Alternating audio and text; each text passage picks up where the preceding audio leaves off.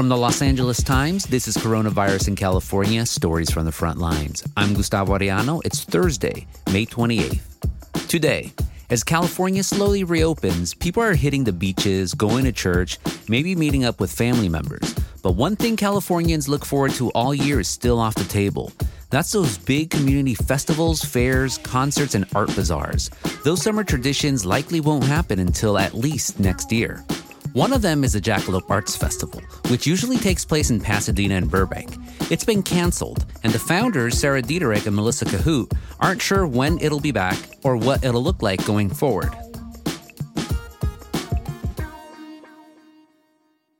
Blue Shield of California would like to take this moment to thank the mothers, fathers, sisters, brothers, daughters, sons, friends, and heroes on the front line. This fight is tough, but so are you. And we're grateful for your courage and your dedication to keeping us all safe and healthy. Thank you. So Sarah and Melissa, describe the Jackalope festivals. Yes, so Jackalope is unique in the fact that we are a handmade-only event. So when you come to Jackalope, which we host these events in Pasadena, Burbank, as well as Denver, Colorado, you will expect to find all handmade vendors from fashion and accessory design, home decor, housewares, art, photography, body products, food, and more. So it's a one-stop shop to find all sorts of handmade, unique, one-of-a-kind items. And at each event, we host about 200 vendors. So it's large scale too. So it's the perfect place to shop small. Yeah, and my wife actually used to run crafts festivals, so I know all the work it takes. Like, this is not something that just pops up overnight for you folks. This takes months, if not a good year, in advance of planning. Exactly. Yes. It takes us several months to get these things together. Yeah, you got to curate who the vendors are going to be. You get all the permits pulled. You have to literally set up the roadblocks, all that fun stuff. Yep. There's definitely a lot of behind the scenes things to do that people don't think of when it comes to an event. So at what point this year do you think, oh no, all this stuff that we've taken months to plan out, we're going to have to postpone them, if not outright cancel them because of coronavirus? Yeah, that pretty much impacted us right in the beginning when everything started back in March, because we had an event planned for April in Pasadena as well as in May in Burbank. So we really were thrown a curveball there immediately when it came to things, because we had been planning these events, last year. We were already thrown into, okay, what do we need to do? Obviously, this event can't happen. When do we think it could happen? And how do we go about handling this? And at what point do you then say, we got to cancel this. We can't do this anymore, at least not for the immediate future? It was basically kind of right in March. It was pretty obvious that at least our April fair wasn't going to happen. So that was the first one to go. Shortly thereafter was May. Then we postponed our May event to June. And then our June event, we had to postpone again. We had an event in July, and we have to cancel that as well. So it's kind of just a rolling problem that keeps getting worse. When you finally decided, we got to do this, we got to do something that we don't want to do, what was the conversation that you folks had between each other, and then the message that you gave both to the fans of Jackalope and also the vendors? Yeah, it was really sad. We have made great relationships with our makers and our shoppers. So to not provide this event, which not only supports Sarah and myself financially, but also the majority of our makers. So it just hurt that we could not do this event that we really depended on, as well as our artists depended on. So we really took it personally, and we wanted to make it known that we really care about all of our artists and our shoppers, and we want to make it safe for both. So that's how we approached it, was really making sure that they knew that, and that we will be here for them. And eventually we can't wait to see everyone in person again. It just wasn't able to happen right now. Sarah, but obviously Jackalope didn't just say, okay, we're not going to do anything at all. You transitioned to online stuff. Yes, we did. So we wanted to think of ways that we could continue to support our artisan community and just our business as a whole. So we started hosting virtual markets where we went live on Instagram every Saturday. That was going really well. We did that for the whole month of April and May. We're continuing to do that, not every Saturday, but select times. So we have a Father's Day one coming up, and we're going to try to kind of come up with ways to curate some different sorts of virtual markets to keep it interesting for the public. Yeah, why is it important to continue to do those virtual markets? Because, other arts and crafts festivals, they've just shut down completely. They might have some blog posts or do a podcast, but in terms of doing a virtual market like that and highlighting them, they're not doing it, but you folks are. Well, we really want to make sure that our makers continue to have a platform, and we think that it's important also just to keep, our business in people's minds that we are going to be there. We're there now, and we're going to be there when this is over. And if we just shut off completely, people might not remember us, because sometimes when it comes to this sort of thing, people look pretty short term.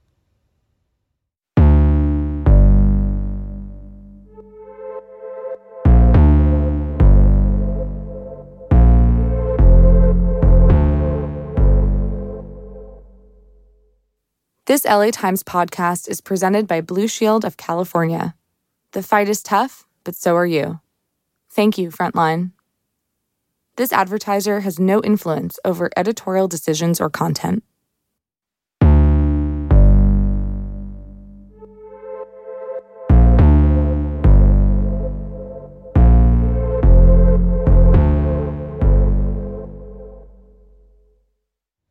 The crafting and makers movement, it really took off during the Great Recession. That's one of the reasons why you have so many of these arts and crafts festivals now, the modern day ones. What are the two of you seeing right now with coronavirus? One thing that we're seeing is makers have obviously been transitioning their products to cater to what people want and need right now. So it's been really neat to see how much the makers are stepping up to the plate in that regard.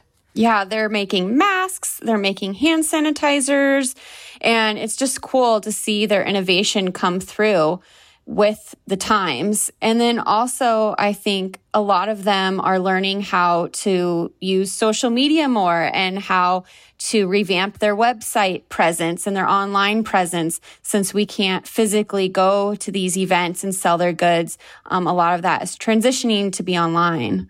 It's something that everyone should have done already, and now they kind of have to. Exactly, yes. Are there any particular movements that you're seeing now? You mentioned masks, but obviously a lot of attention is paid on more people are cooking at home. So sourdough starters, kombucha, this. What are some, movements that are surprising you that more people are doing right now?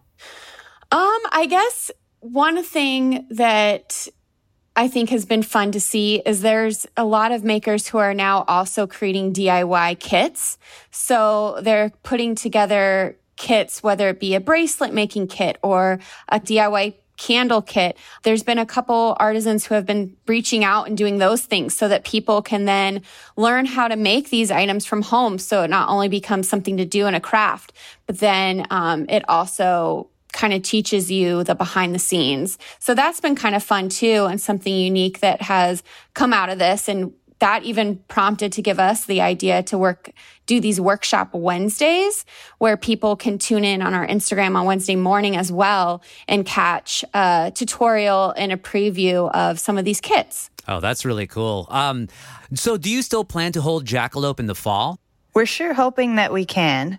Right now, we still have our Pasadena event on the books for November, and our Burbank event is hopefully going to be in the fall as well. But we're kind of just playing this day by day, and we'll have to see where things lead. Yeah, what are cities telling you right now about when they're going to allow large public events again? I think the biggest problem is nobody really knows. They don't know. I think everyone's hoping that we can do something in the fall, but we haven't received any official guidelines either way as of yet. Yeah, I'm sure if and hopefully when we can come back, there's going to be some new protocols and things to keep everyone safe. Yeah, it's kind of a waiting game to see when these events will be able to happen again. And unfortunately, at times it kind of feels, we'll be the last ones to come back because, everyone wants to be going out to restaurants and bars and shops and all of those things. And so events are kind of, on the back burner until we can really figure out this new normal.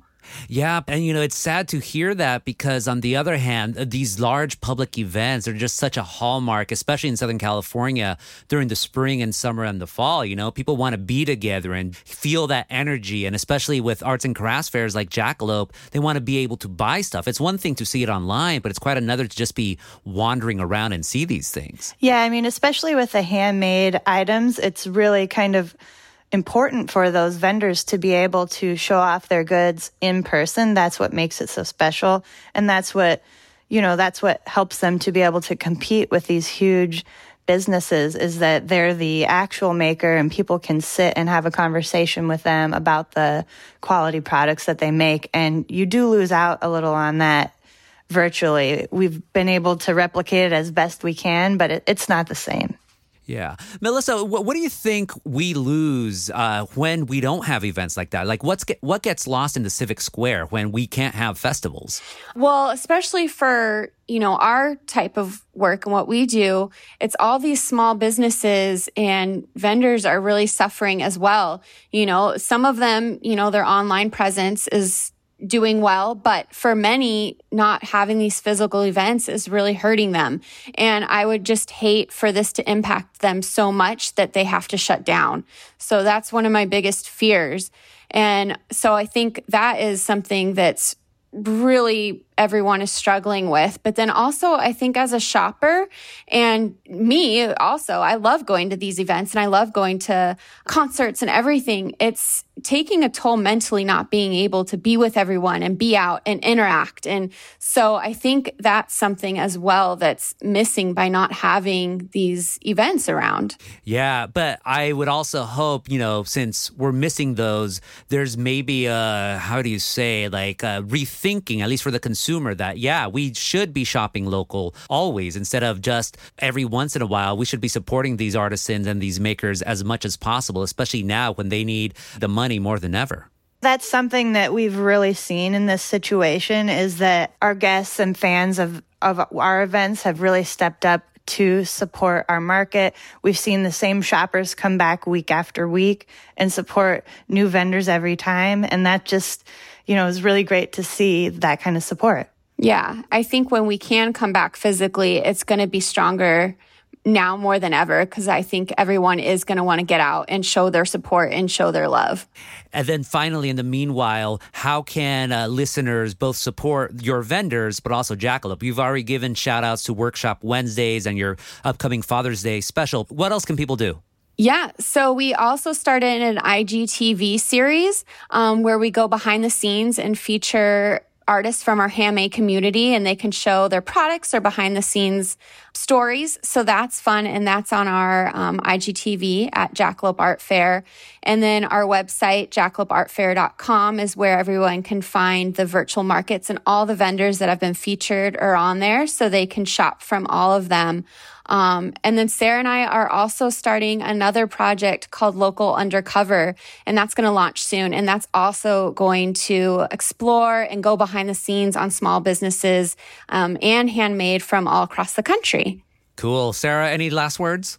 I think Melissa pretty much got it there with all of the cool things that we've been kind of trying to do to keep the community involved. And, we really appreciate everyone's support during this time. Us and our small businesses that we work with need it. And we really, we've been feeling the love. So thanks, everyone. That's it for today's episode of Coronavirus in California, Stories from the Front Lines. Thanks for listening. Do you have a story you want to share with us? Call our hotline at 213-986-5652 and leave us a message. That's 213-986-5652, or email me, gustavo.arellano@latimes.com.